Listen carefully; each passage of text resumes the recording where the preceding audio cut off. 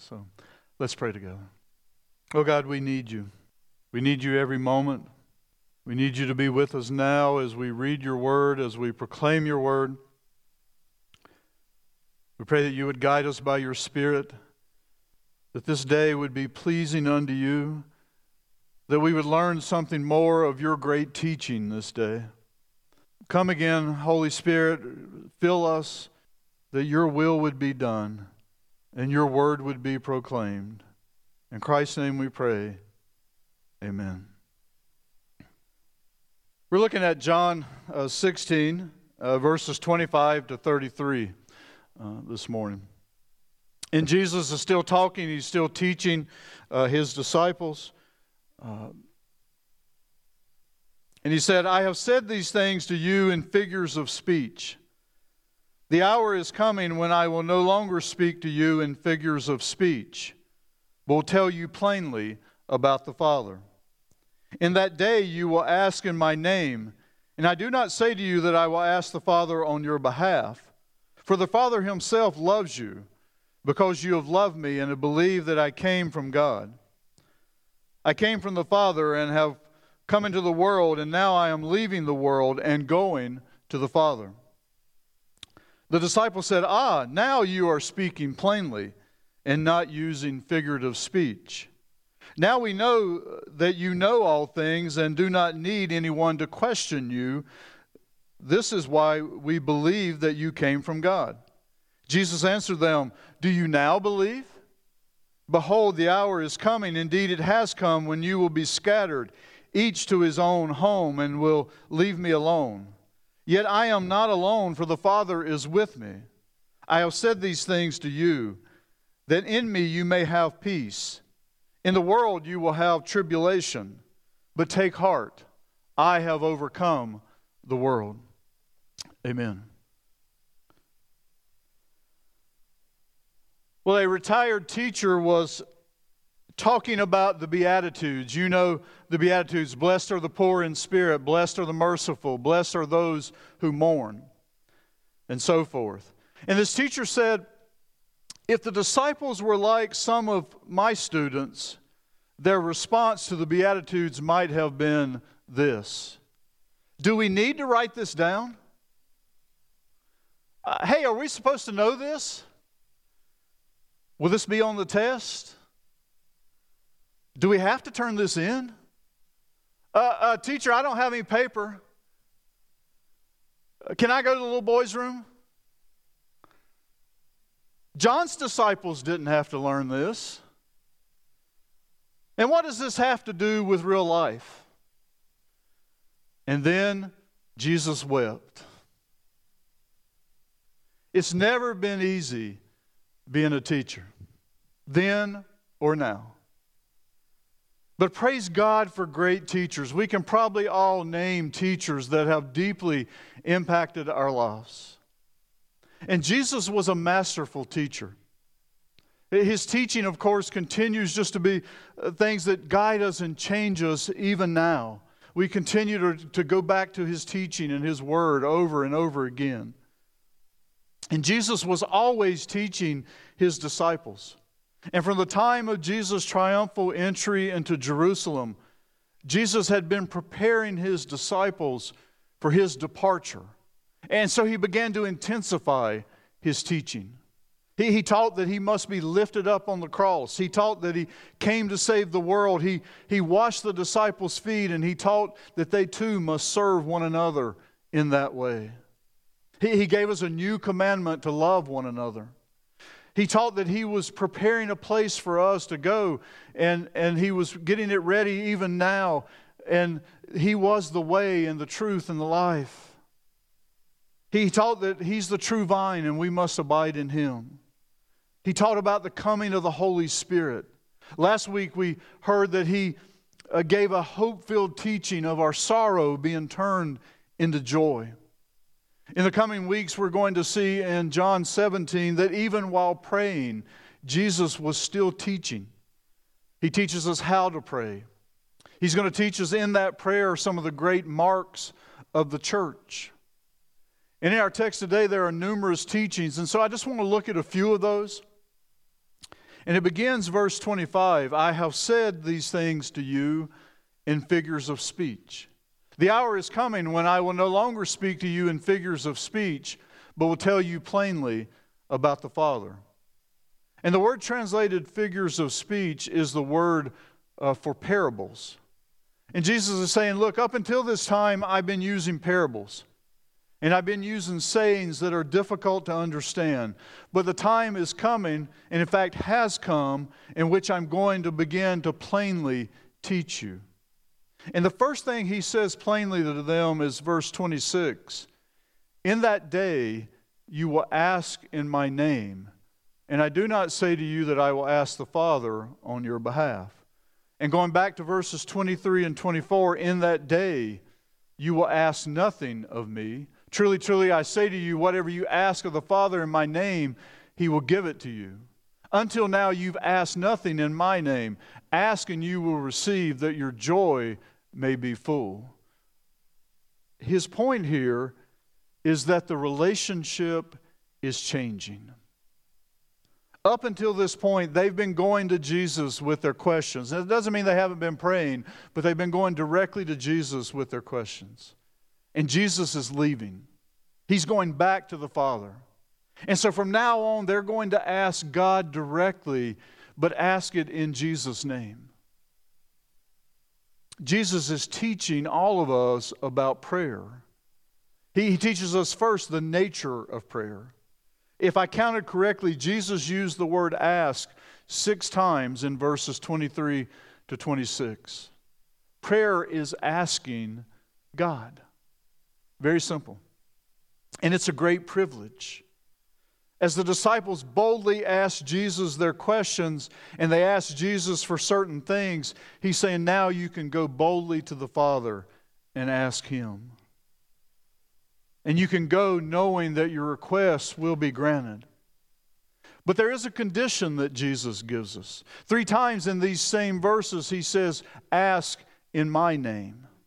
Ask in my name. So what does it mean to pray to the Father in Jesus' name? Well, first, praying in Jesus' name means that you and I identify with Jesus. That we're identifying as believers in Jesus Christ. To pray in the name of Jesus is to come believing Jesus is fully divine and fully the Son of God. To pray in the name of Jesus is to believe that he saved us by his death and his resurrection. Second, praying in the name of Jesus means that you and I are praying in Jesus' merit alone. That our prayer is based on his merit, not our own. On our own, we have nothing to bring. Really, we have no right to come before God. Think about it in terms of cashing a check. I know a lot of us don't carry checks anymore. I get it. We use debit cards and other things. But think about using a check. When you take a check to the bank and you cash it or you deposit it into your account, it's really not based on your merit. Oh, the bank might well take it because they know you, but ultimately the value of that check is based on the merit of the person who wrote it. It's based on whether or not they have enough funds in their account. The great pastor and theologian R.A. Torrey, using this illustration of a check, said this: when I go to the bank of heaven, when I go to God in prayer, I have nothing deposited there. I have absolutely no credit there. And if I go in my own name, I will get nothing. But Jesus Christ has unlimited credit in heaven, and he has granted to me the privilege of going to the bank with his name on my checks. And when I thus go, my prayers will be honored. It's an imperfect example, but praying in Jesus' name is recognizing that we go because, and we can go because of Jesus' merit. We can pray to God because of what Jesus has done, because he's given his life for our salvation. He's given us the privilege of going to the Lord in prayer.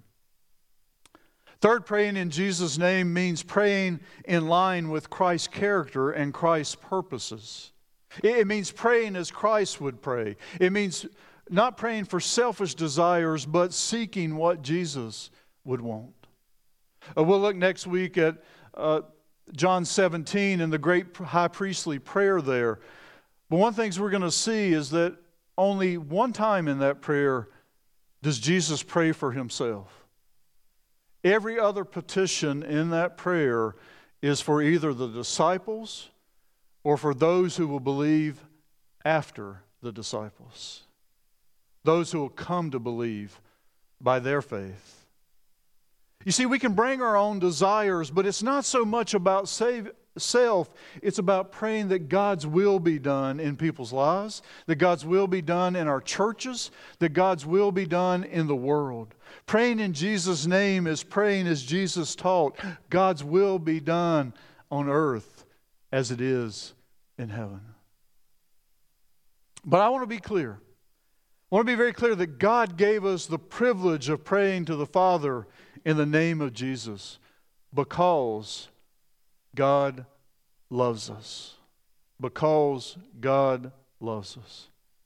You see, after speaking about praying to the Father in His name, Jesus immediately declares, verse 27, "For the Father Himself loves you, because you have loved me and have believed that I came from God." Because we believe in Jesus, we have access to the Father. And we need to be clear that you and I have this access to God because God first loved us. Because He first loved us. I personally have a strong conviction that I should pray to the Father through the Son in the power of the Holy Spirit. I believe it's through Jesus and what Jesus did that I have the privilege and the right to come in prayer to the Father. It's because of His merit. But, that said, we need to understand that what Jesus is teaching is that God Himself made the way clear by His love. By His love. You see, some people make this mistake of thinking of God as angry, and somehow what you got to do is you got to pray in Jesus' name, and that will appease the Father. They think God is angry and Jesus is gentle. And they believe somehow Jesus changed the attitude of God. No, God is love. God always has been love. God is love now, and God will always be love. People make the awful mistake of equating the God of the Old Testament with wrath and the God of the New Testament with love. First of all, God is the same yesterday, today, and tomorrow. He does not change. God is just. God does punish. But God is not angry and wrathful. Not even in the Old Testament. I found at least 8 places in the Old Testament where it says very clearly that God is slow to anger and abounding in steadfast love. Here's an example in Nehemiah 9. They refused to obey and were not mindful of the wonders that you performed among them, but they stiffened their neck and appointed a leader to return to their slavery in Egypt. But you are a God ready to forgive, gracious and merciful, slow to anger, and abounding in steadfast love. And you did not forsake them. Another example, Numbers 14. The Lord is slow to anger and abounding in steadfast love, forgiving iniquity and transgression. But He will by no means clear the guilty, visiting the iniquity of the fathers on the children to the 3rd and 4th generation. This is an important example because it makes clear that God abounds in love. He abounds in love, but He's also just, beloved. And there are consequences for our sins. There are consequences for our sins that can impact our families to the 3rd and the 4th generations. But God is slow to anger and abounding in steadfast love. I know that He's been incredibly patient with this stiff-necked man. Time after time after time. He abounds in steadfast love. As the great commentator William Barclay said, Jesus did not die to change God into love. He died to show us that God is love. He came not because God so hated the world, but He came because God so loved the world. God is love. Not only does Jesus teach us about God's love in this text, but He gives us a glimpse of some of the other great virtues of Christianity: faith, hope, and love. We've already talked about love. But in verses 27 and verses 30 to 31, there are references to belief and faith and the disciples believing. Verse 33, we have a reference to hope. In the world you will have tribulation, but take heart. Hope, have hope. I have overcome the world. The three virtues of faith, hope, and love have always been central to the Christian faith. 1 Corinthians 13:13, so now faith, hope, and love abide, these three, but the greatest of these is love. 1 Thessalonians 1, we give thanks to God always for all of you, constantly mentioning you in our prayers, remembering before our God and Father your work of faith, your labor of love, and steadfastness of hope in our Lord Jesus Christ. 1 Thessalonians 5, but since we belong to the day, let us be sober, having put on the breastplate of faith and love, and for a helmet, the joy of salvation. I'm not going to expand much on faith and hope this morning, but I want you to see that Jesus is a masterful teacher. I want you to see what this great teacher Jesus is doing. He's not only our Savior, but He's a wonderful, wonderful teacher in terms of how He just shares things in the course of living. He's already laying the groundwork for these great virtues in the final moments with His disciples. Jesus is comforting the disciples by reassuring them of the Father's love for them. He's bolstering their sagging faith. He's reminding them of their hope and their ultimate victory over trials and tribulations. He's once again preparing them for the great trial as they face His death. And He's teaching us how we can face trials in our own lives. I've been using the Lectio 365 app to guide my daily time of prayer. And this past week, there's been a focus on Moses and his time in the wilderness. And it was on his time after he failed his first test of leadership. Remember, Moses became angry. And he killed an Egyptian taskmaster. And he fled into the wilderness of Midian, where he would spend until he was 40, he would remain there. But it was there that he first encountered God as God spoke from the midst of a burning bush. In reflecting on Moses' failed trial and the subsequent encounter with God, the authors of the Lectio app asked these questions.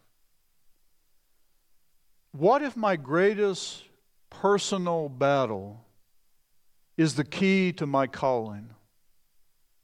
What if my greatest personal battle is the key to my calling and my greatest impact on the lives of others? What if my test becomes my triumph and my testimony? Think about that. What if my test, even a test I'm in right now, that God's using it to become my triumph and my testimony? Moses didn't handle his first test very well, but he grew from it. The disciples didn't handle their trial very well. Initially, the death of Jesus sent them in a spiral down. And they fled to an upper room to hide and to grieve. We remember last week that those were days of great struggle. They were in the wilderness, so to speak. But their tests became their triumph, and they began to remember the great teachings of Jesus, and their triumph and His teachings became their great testimony. So maybe, I was thinking this morning that just maybe, what Jesus is teaching us is that the next time we're in a trial, or maybe if you're in one now, in the wilderness, maybe we can remember that God is using that to send us deeper into a dependence upon Him in faithful prayer. Maybe He's wanting us to rely more on the truth that God loves us, that God really loves us despite the trial we may be going through. Maybe He's saying to someone even now, oh, beloved, I know you're doubting. I know the virtue of faith is hard to come by right now. But hold on. Hold on. And trust me. Have hope. Believe that I have overcome the world. Perhaps He's saying to you even now, put on the breastplate of faith and love, and the helmet of hope of salvation. Walk with me, says Jesus, and we'll turn this test into a triumph and a great testimony. Let's pray together. Lord, I have the privilege of being the under-shepherd, your under-shepherd that seeks to look over this, your flock. And so I know, and you know even better, that there's some tests going on. There's some trials in this faith community even now. There's some struggles that we're walking through. There's perhaps even one among us or two that feel like they've been in the wilderness a long time, Lord. And as we talked last week about turning their struggles into joy, we pray that you would give them even now faith, hope, and love. Show us that you're the same yesterday, today, and tomorrow. That you've always been love, and you've always loved us. You loved us so much you sent your Son. And He gave His life for us, but it was all out of your love. Oh, remind us even now where we're struggling that nothing, absolutely nothing in life nor death can separate us from your love in Christ Jesus. Give us faith, Lord. Give us hope. Give us assurance even now that we will come through this trial. Give us hope that you're hearing our prayers and you're answering us in ways we don't even understand. Give us faith, hope, and love. These three, may they abide. But the greatest of these is indeed your great love. In Jesus' name, amen. Now may the grace of our Lord Jesus Christ, the love of God, and the fellowship of the Holy Spirit be with all of you, today and forevermore. Amen.